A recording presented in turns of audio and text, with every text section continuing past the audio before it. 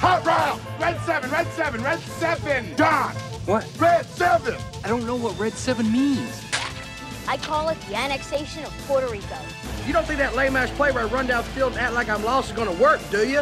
Booyah! That's what we call a sack lunch. Nom, nom, nom, nom, nom, nom. Get me the ball. You need the ball. Get me the ball. Get me the ball. That's gonna make the difference between winning and losing. Between living and dying. Welcome. Wait, that sounded really squeaky. Let me try that again. Welcome in to another episode of 11 Personnel, talking Kentucky football. Nick Roush here with Adam Luckett as we really crawl. We're really crawling towards the spring practice, Adam Luckett. And the worst part is there's no end in sight. Yeah, no, I don't think they've made an announcement yet, have they? No. And Kentucky's they're super late on rosters in general. Mm-hmm. And spring roster and spring media guide is no different. So, and we're still having people leaving the program. We just had another transfer this week. Two. So, and one happened on Saturday. Yeah. Yeah. Okay. Yeah. So 2 of the last 4 days or whatever. Mm-hmm. So yeah, there's still some roster attrition going on before you even get into spring ball. So there's still a lot of moving parts as we crawl to that practice date. But other SEC teams are starting to announce spring games, stuff like that. I saw Tennessee announce their attendance. Alabama's today. like we're getting 100%. We're filling up Bryant Denny. Yeah, Alabama, A&M, and then Florida's AD came out and didn't say that in so many words, but was like, we're planning on getting there. Well, they had plans last year and they changed. So I at least enjoy that. I'm glad they're giving us a little bit of optimism. Yeah. A lot of that's trying to sell tickets too. Oh, definitely. I mean, it's just turned March. Yeah. I mean, you're seeing all the season ticket push sales pitches going on, but which, by the way, Kentucky season tickets available now. Right. So obviously that goes into it, but I do think there's at least a thought of that things are going to get back to normal. But like we just saw this past week, Kentucky had to take a pause for COVID. So there's still some of that hanging around. And I think that's part of the reason why there's a delay is because, when some guys test positive, you might as well just wait another week. I mean, you're not in a hurry to play the spring game. Mm-hmm. There's no time limit. And typically what's thrown it off even more, I didn't realize this until I started looking at the calendar. They used to want to get in their helmet practices before spring break because, let's be honest, those helmet practices, they're freaking waste. You're basically just showing the new guys how you run practice. Now, It's a little different that you got a new OC in there, so there would be a little bit more learning. But there's no spring break this year, so there's not going to be any break at all, and they can just kind of take their time, wait till everybody's healthy, and then roll out that old pigskin.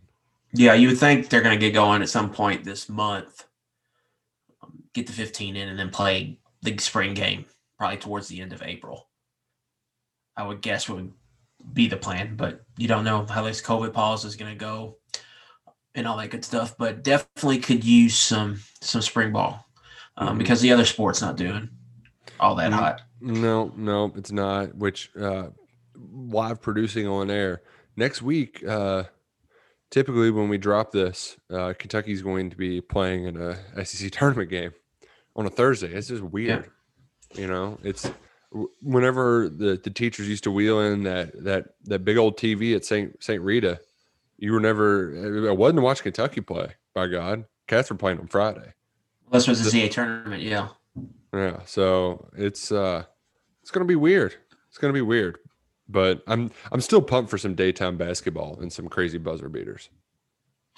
Yeah, I think the conference tournament will be as normal as it can be without fans in the stands, because all the games are going on at the same time. It's going to be the same thing. But the NCAA tournament, it's going to throw me off.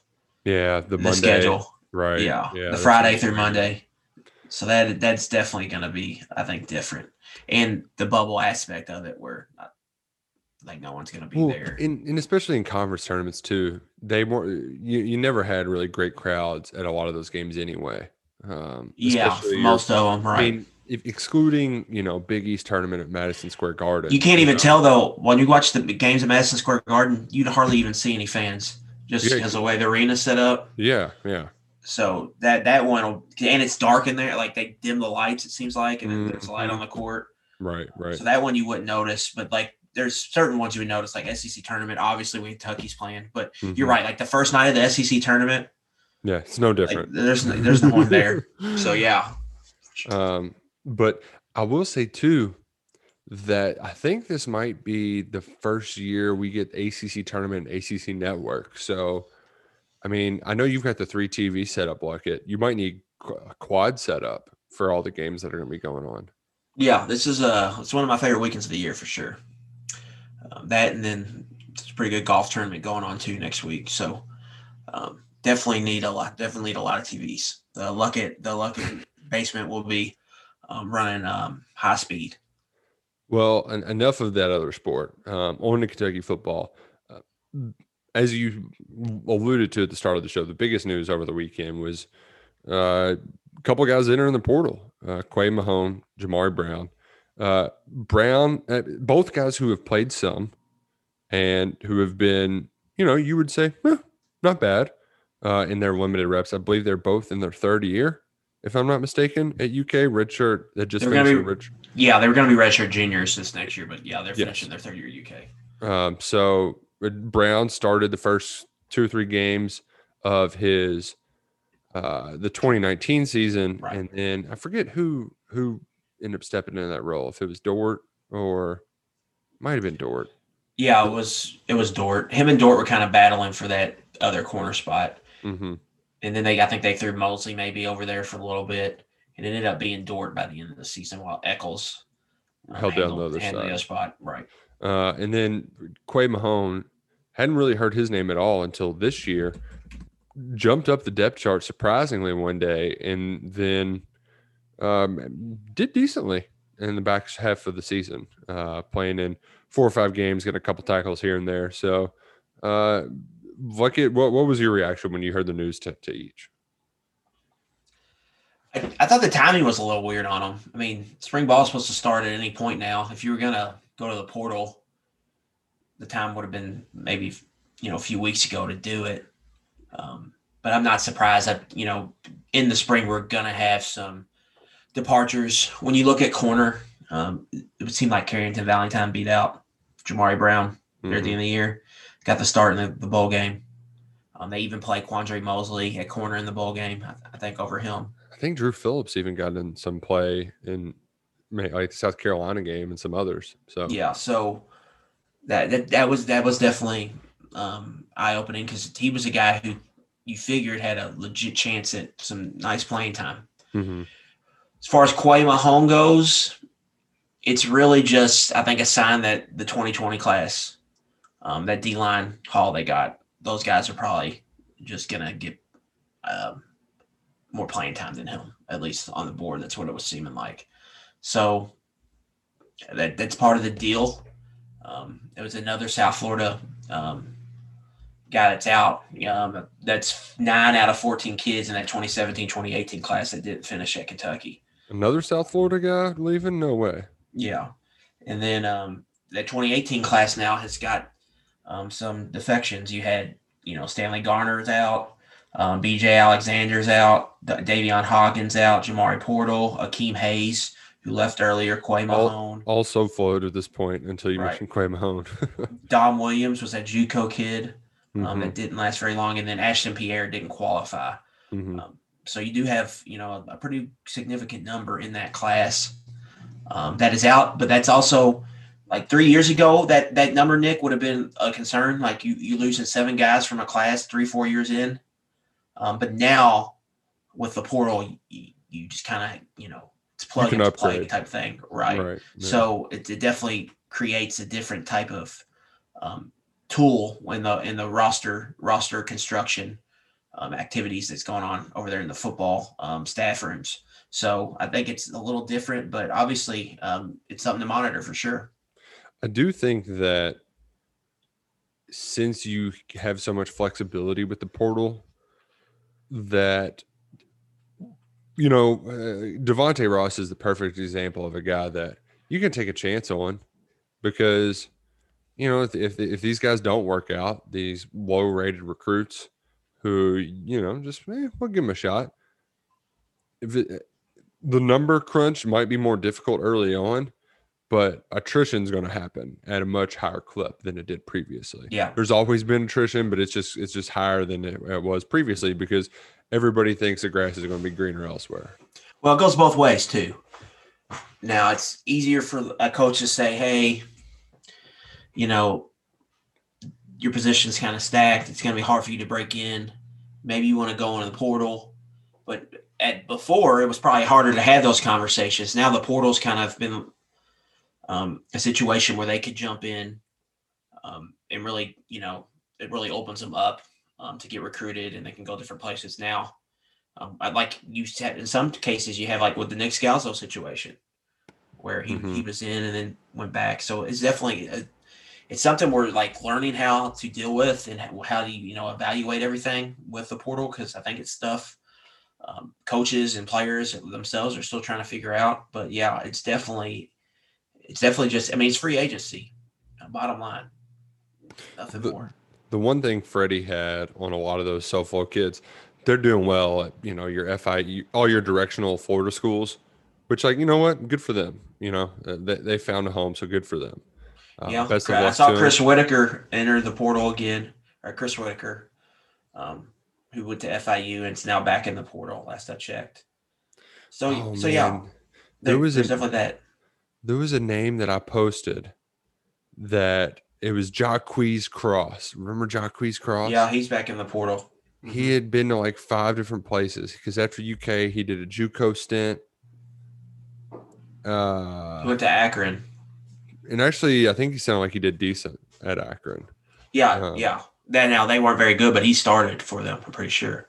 And now he's looking for one more year, because, you got a 6th COVID year, so why the heck not? Yeah.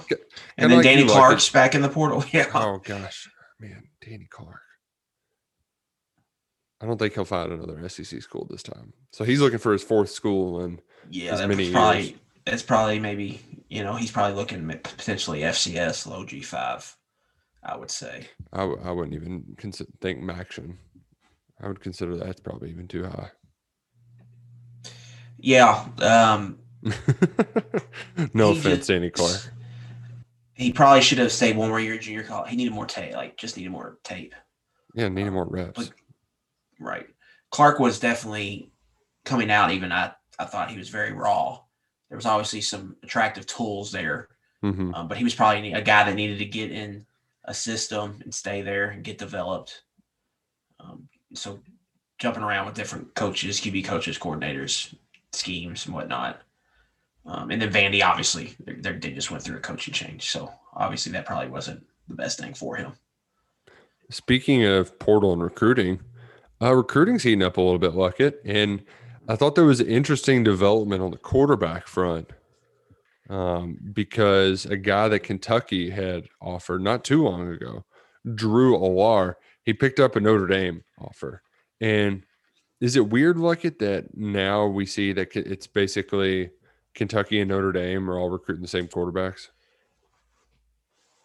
Yeah, it is weird. Now, Alar, Steve Wiltfong did, I believe, crystal ball him to Penn State today. Oh, that's so it's sounding like Penn State is going to get that kid. So that's something to keep an eye on. But yeah, I think you look at this class, you got Gavin Wimsatt. Alar was obviously another one. Grant Bingham. There's a linebacker from Nashville. What's his name? It's escaping me right now. Patterson. His kind of top 2 look like to be Langston Patterson. Appear to be Kentucky and Notre Dame. So you got a few guys just in this class that they're going head to head against. Emil Wagner's another one, the tackle out of Dayton. Obviously, my Wagner's, I believe, little brother. So yeah, that's looking like, we've seen in the past where Kentucky's headbutted Tennessee a lot, mainly in that 2020 class. And they've gone up against, some other Arkansas popped up a lot, I believe, in that last class. And obviously they've had head-to-heads with Louisville and Michigan State and all that good stuff. But this is a new one. And something we brought up last week. They're going to have a lot of head-to-head battles with Notre Dame.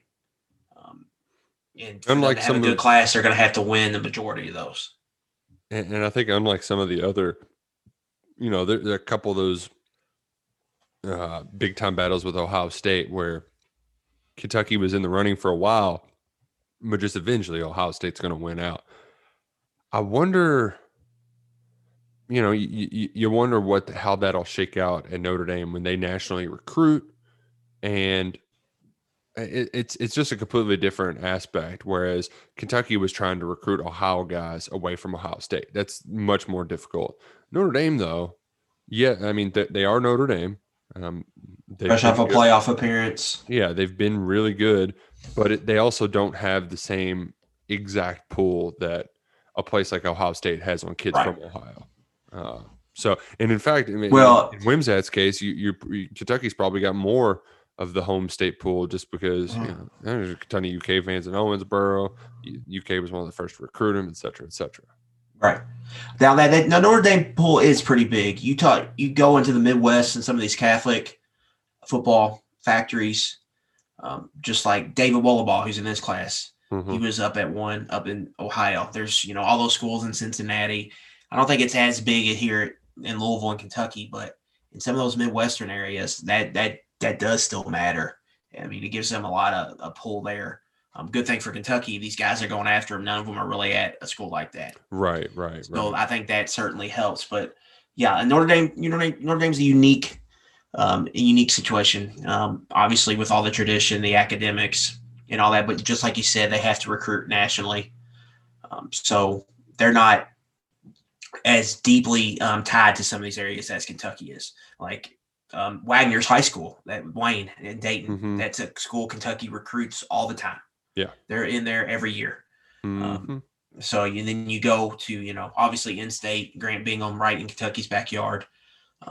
Gavin Wimsatt, they've been recruiting for a long time, obviously. So deeper ties to these kids. So hopefully that ends up paying off for them. There was something interesting.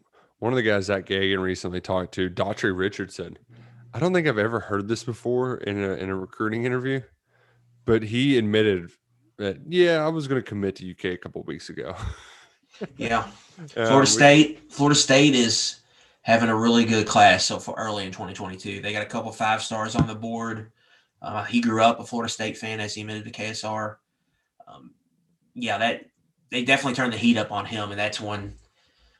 Obviously, that's not what you want to hear, Right. And I do think in general, like he got a ton of offers, after he that. blew up, right. Mm-hmm. So, but I think it also helps that Wolford was recruiting him at South Carolina as well. So it's not like he was sparking up a new relationship or anything like that. But that was something you don't hear often in a recruiting interview.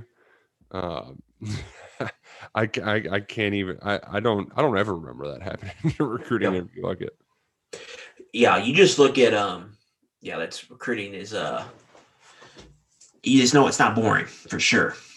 It definitely keeps you on your toes. But you look at off the tackle position, the athletics who's diving all into the recruiting game had another big piece this week on Keontae Goodwin, whose recruitment has skyrocketed. Emil Wagner, we just talked about, Grant Bingham, and then this Daughtry Richardson, who's a top 500 recruit. They've got a lot of options there at tackle, a lot of good options. You're not going to get all those guys, but get a couple of them.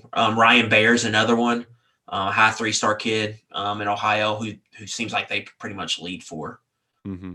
So there's a lot of good options there. I think you feel confident about in the secondary, man. You look at the secondary, you've already got Jeremiah Caldwell in the class, get Travion Longmire down over at Belfry, Alex Safari at Westchester up in the Cincinnati area. Big George. And then a couple Michigan kids.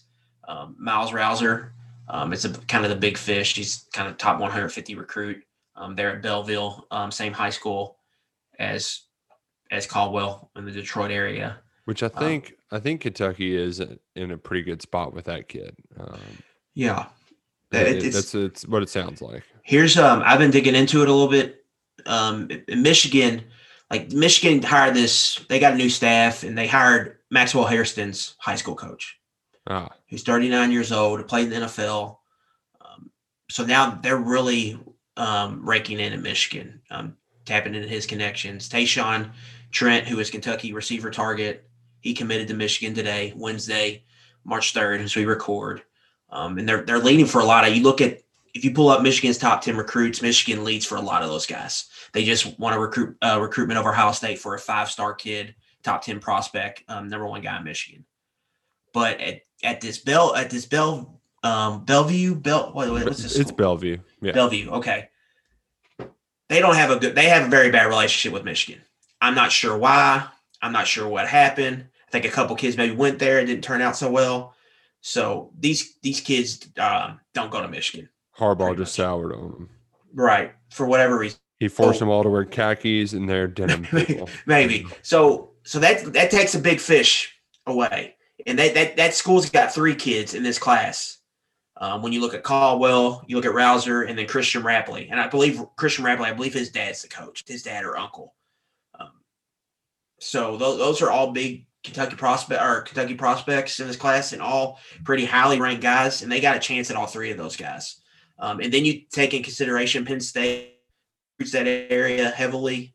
The guy who recruited the area is now Tennessee's defensive coordinator.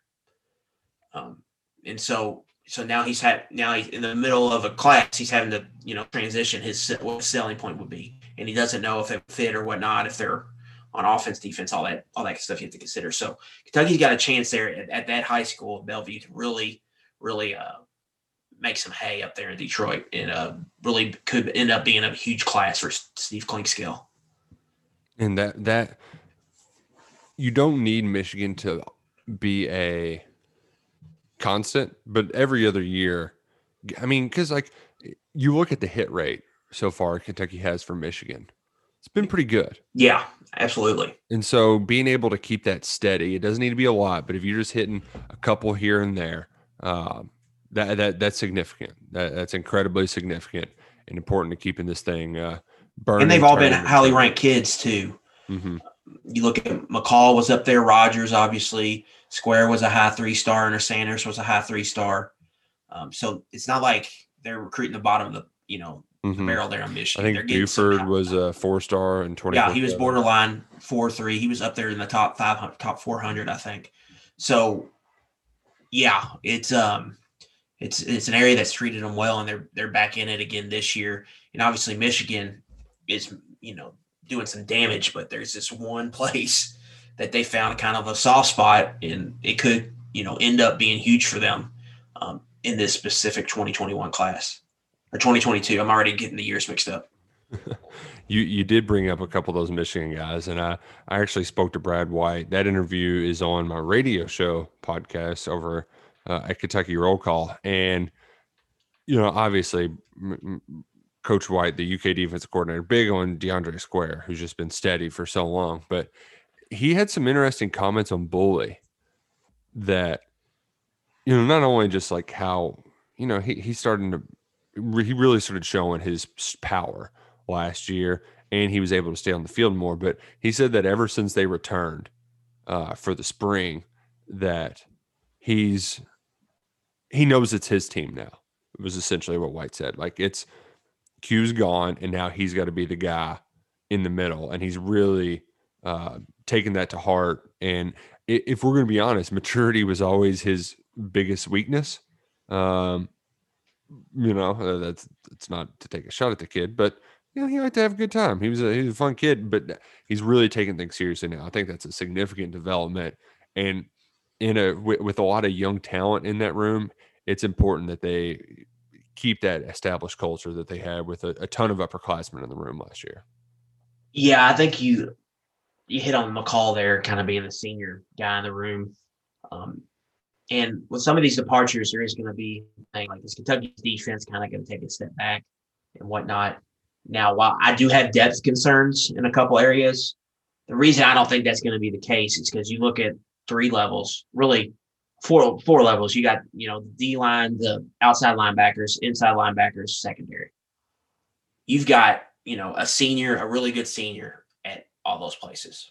You got Pascal on the D-line. You got Wright outside on the edge. You got Square at inside linebacker. And then you got Corker and Tyrell Asian back there at both safety spots. And then you're throwing in Devontae Robinson, who's a 6-year guy too, somewhere there in the mix. And Cedric Dort's a senior who started a handful of games. So I think there's a good blend there. I really do, of experienced guys that have the potential to be draft picks / all SEC type performers this next year. And then you got the young guys who have a lot of promise. Obviously, that D-line crop. You look at Carrington Valentine. He was able to break in as a freshman. Vito Tisdale's got a world of potential. Obviously, J.J. Weaver's still kind of young there at outside linebacker. And then we'll see, Derek Jackson's getting some buzz there at Mike. That's a guy that can maybe make a splash this season. So I think they got a nice blend there. Now they've got questions they got to answer and all that, but I know people are, that's going to be like, I think, a talking point here regarding the defense, where they're at. But I just think that's the perfect kind of blend you want. And I think it's going to be another really good defense for Kentucky. One other thing that he mentioned that I thought was noteworthy is that when I asked him about Trevin Wallace, obviously he's going to give coach speak to a degree. But he noted that he's a great athlete who played a lot on the outside. And I think this spring, seeing where Luke Fulton fits, seeing how well Justice Dingle plays on that edge is going to determine if they throw Trevin right in at Mike and have him just start there, or if they say, you know what, this dude's a crazy athlete. We can just cut him loose on the edge. And I know it's a tough spot to learn, but if KD McDaniel, I know you were high on that guy, but if that dude doesn't turn up, I mean, he's played 5 games. So yeah, I mean, it's a big year for him. Huge spring for McDaniel. So if depending on what the other guys do, they might just turn Trevin Wallace loose on the edge and say, go get him. Because he's that good of an athlete. Yeah. I also get into, like, you look at the secondary, okay? Specifically that safety position. You've got Asian and Corker. Like, you're not taking those guys off the field. But then you've got Tisdale and Devontae Robinson. So if I'm sitting there as a defense coordinator, I'm like, these are 4 of my best 11 probably. How do I get all 4 on the field?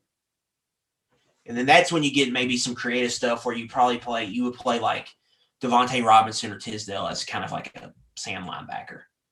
Yeah. Maybe as a rover, maybe use them as a blitzer in different spaces. I mean, that's where they had Tisdale on the depth chart for the bowl game, was at Sam linebacker. Yeah. So that's definitely that's what I wonder.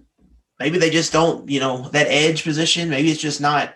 You take advantage of the numbers you have on just the D line, and then maybe you just play one of them, and then you figure it out with these secondary guys. You just throw 5-6 DBs out there for most of the time while you're on the field.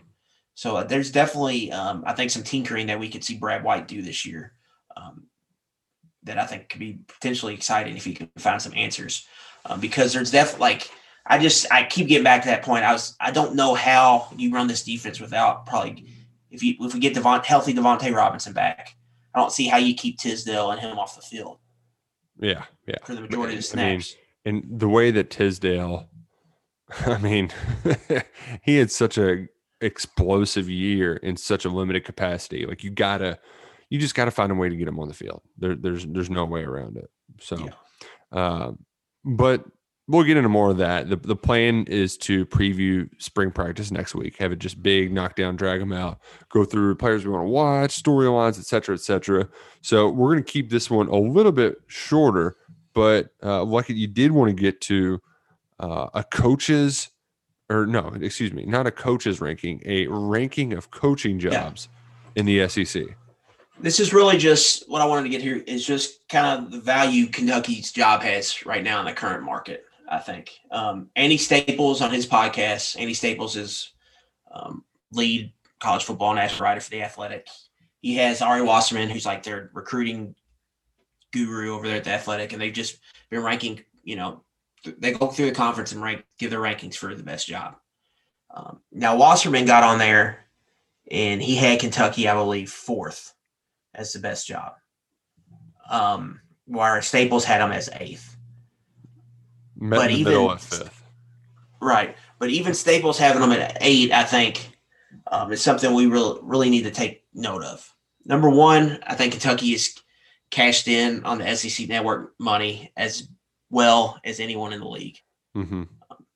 With timing it up to go out and get a coach, really pay for him, to invest in him, to grow with him, to, invest money in giving the stadium a much-needed facelift, building a big Mac Daddy football facility, where you have an actual – now you have it, and you get in that facelift, you get a recruiting room that's really nice and all that stuff. So I think they've really done a good job going all in. And the contract with Stoops was, it ended up being a masterpiece. There was a time there where it looked like it was going to be a train wreck, but it ended up being a masterpiece. And they just done some really good things well. Now, I also think Stoops has done some good – he's checked a lot of boxes. Well, and he helped get some of that money in there to get the facilities, in addition to wins and recruiting a different landscape. Yeah, because I think what the Stoops era has taught us is Kentucky's had a home recruiting base this entire time. They just haven't been able to cash in on it. At least regularly. There's been spots here and there. The early Mummy recruited Ohio some. I think there was a little bit in Freddie's era of some Ohio guys, but it's never been a steady, and it's also never been hit as hard as Stoops has hit it, Yeah.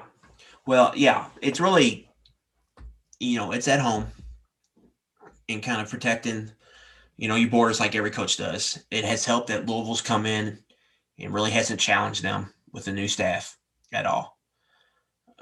And that they've had 3 different head coaches in Stoops' time since he's been here. So that's a lot of turnover. Obviously Ohio, but then also getting into Michigan. And you can sell the SEC brand up to these schools. And you're really not recruiting against SEC competition up there. Well, everybody else is down in Georgia, Florida, Alabama, Tennessee, and Texas now.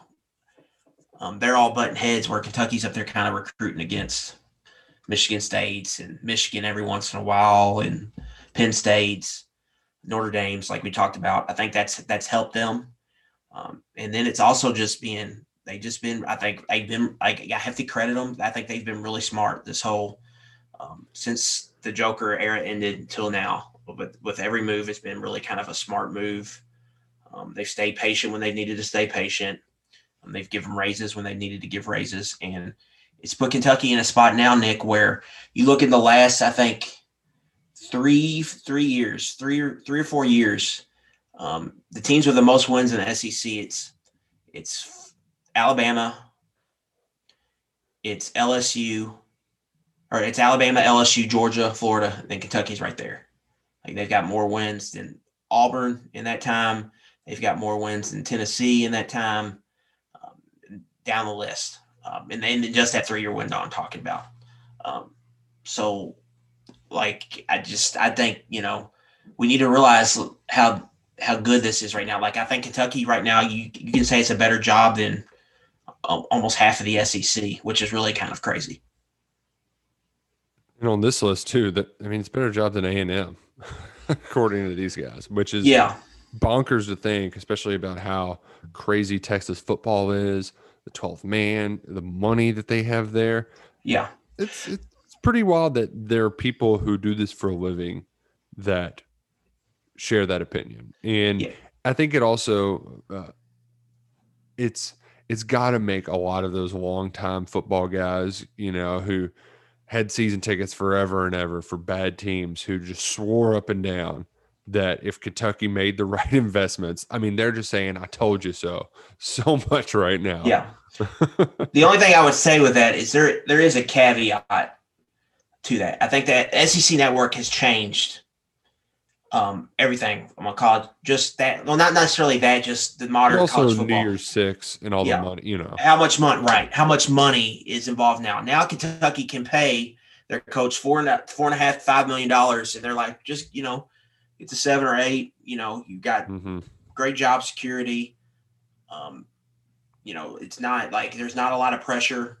As long as you're winning, 7-8 games, that's what we ask for here. Where other places you could be in a pressure cooker, like Auburn, you can win at Auburn and you're going to get fired. Like you're going to win a national championship at Auburn and you're going to get fired. Like you take that job knowing like I'm going to have a good year. I'm probably going to have a bad year. Everything else will be in between, but I'll probably end up getting fired.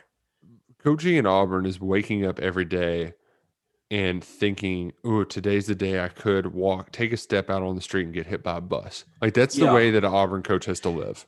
It's like I don't know, like selling houses, but you're in the middle where the market's going to crash eventually one day. Like there's nothing you can do about it. A couple of days you're going to sell a bunch of houses, but then next you're not going to sell a house for 6, 7, 8 months. It's just it's a very volatile job for a multitude of reasons. But I just think like Kentucky's got the best perception I think nationally they've ever had as a football program right now. Yeah. Because they're looked at as, like an overachiever in the league that's kind of plucky. And a scrappy little underdog, Yeah. Well, the one thing they've done all this without a quarterback too. Yeah. So like that's the one thing I think we're holding out hope for is like if they can ever just get a quarter. Just what does it look like? What does Mark Stoops Kentucky look like with a good quarterback? If Gavin Wimsatt is who we think he can be. And there's going to be a lot of pressure on that kid. Yeah, a ton. But if he's as good as we think he can be, sky's the limit. Sky's the limit. So if he is that guy, the one thing I do like about him too is that he is pretty reserved until you start talking to him. And when you talk to him about his recruitment, he's pretty reserved about it. If you talk to him about a game, he's happy to talk about his teammates getting open, all that stuff. So I at least like the first test check. He also makes some pretty damn good throws. But, we've seen plenty of guys make good throws in high school. Quarterback is a whole different thing. But if you can hit on one, and if this is a guy they hit on, man, talk about a game changer. Yeah. Today, like Wimsatt's a top 100 recruit, whatever. I went and looked up Trevor Lawrence's class and just kind of scribbled down the top 100 kids. Like Trevor Lawrence and Justin Field were obviously 3 and done. JT Daniels had to transfer. Joey Gatewood had to transfer. Matt Corral took him a while to break through. Jaron Williams, we know what happened there. Yeah. Phil Jerkovich went from Notre Dame to Boston College. And Emory Jones is at Florida. He's he's breaking it. Like we're going to see next year what he is. And then Jacob Sturman was at Washington. He just transferred to Central Michigan. So like the quarterback, it's a crapshoot. Wimsatt's a big deal. The recruitment's huge. It's going to be very highly, celebrated when he commits, when or if he commits. But I think it's important to remember that, that recruiting at that position never stops. Like you're to the point where, especially with the portal, you should be adding 2 new quarterbacks every year, whether it's 2 high school kids or one high school kid. One, right. Levis, the guy from Penn State. So you got 2 with Sharon and Levis in this last class. But yeah, the quarterback, it's still, I still think that thing's a crapshoot. So, you got to keep, that's why you got to keep rolling dice. Eventually, you'll roll that lucky 7, so you roll that 7 and 11. Right. Man. You big craps guy in Vegas? Or you? Yeah. Is that your game of choice? First time I went to Vegas, it was my first time ever playing craps, and I left the table with like 2 G's. Oh, nice. Yeah. I've only played once, and it was one of those things where like people were like, I had friends who were coaching me up. They're like, "Here, we'll just pull our money together. You be at the table. You'll be our good luck charm, and we'll kind of coach you through it." And I had a blast. We made money. It's fun. It's the most fun game to play, but you can lose fast. Oh, and you got to have a lot to play too. It's not like you're not just walking up to $5 blackjack tables and Right. But then once you see, I went up, I lost 60 right quick, but my brother and his girlfriend were raking it in. So I was like, I will play this, I'll try it a little bit. So I threw like 100 down. Next thing you know, I'm up 100. Then I'm up a couple hundred. Then I look around, we're all at like $500-$600. And so I played that from probably 10 p.m. to like 6:30 a.m. And they switched out like diet, people at the table. Pit bosses came in. Pit boss's boss came in. Pit boss's boss's boss came over to our table, and they could because everybody at that table won a crap ton of money. So that was no pun intended. Yeah, no pun intended. But I don't know. The rest of my life, I'll probably go to Vegas. I don't know if I ever have as much fun as I had that night at that craps table. You know what else is crapshoot like it is betting college basketball. This, I cashed out a little bit of what I made in bowl season, but now that March is coming up, I get that itch. And the thing is you just don't know what team's going to show up. You try to pick your right spots, but you also have your I knew that Illinois was in a good spot, because everybody was kissing Michigan's tail, but Illinois, they had beat me twice in a row. I'm not going to try that 3 times in a row. Fool me once, but of course they beat their brakes off. So March Madness at conference tournaments are going to roll around, and you're just going to want to sprinkle and throw it all over the place, and it's going to be gone before you know it. I'm trying to, because Auburn was one that hit a couple years ago, like a long shot to win their conference tournament, where you can get like 8 to 9, 10 to 1 odds. I'm trying to fish around because I think it's going to happen somewhere this year, especially being a weird year. Ooh, ACC is prime; it's ripe for that. Like I see, like Texas Tech in the Big 12, like they're really good, and they could go on a run, get hot at the right time, right? Yeah. So that's one I'm looking at. Yeah, ACC. It's just picking the team in ACC who I think, like obviously North Carolina would be, a pick in a regular year if it was that, they have fans and could go to Greensboro or whatnot. Right. And then there's a lot of good teams in the Big Ten that you can maybe get value on. Yeah. I'm looking forward to it though. It's not the same as the SEC on CBS music, but the March Madness music, it's hard to beat. It's hard to beat. Just the game's on all day. Right. And the stakes of it. They're gonna be high. They're gonna be awfully high, and I'm looking forward to it. I'm looking forward to getting together again next week. But it's time for us to say so long, farewell. We gotta get. Not a goodbye, but see you later. Yeah, alligator after a while, crocodile. I'm all out of goodbye bad idioms. But we will be back. We appreciate you listening to 11 Personnel. As always, subscribe. Hasta la vista. Rate, review. Go Cats. And go Kroger.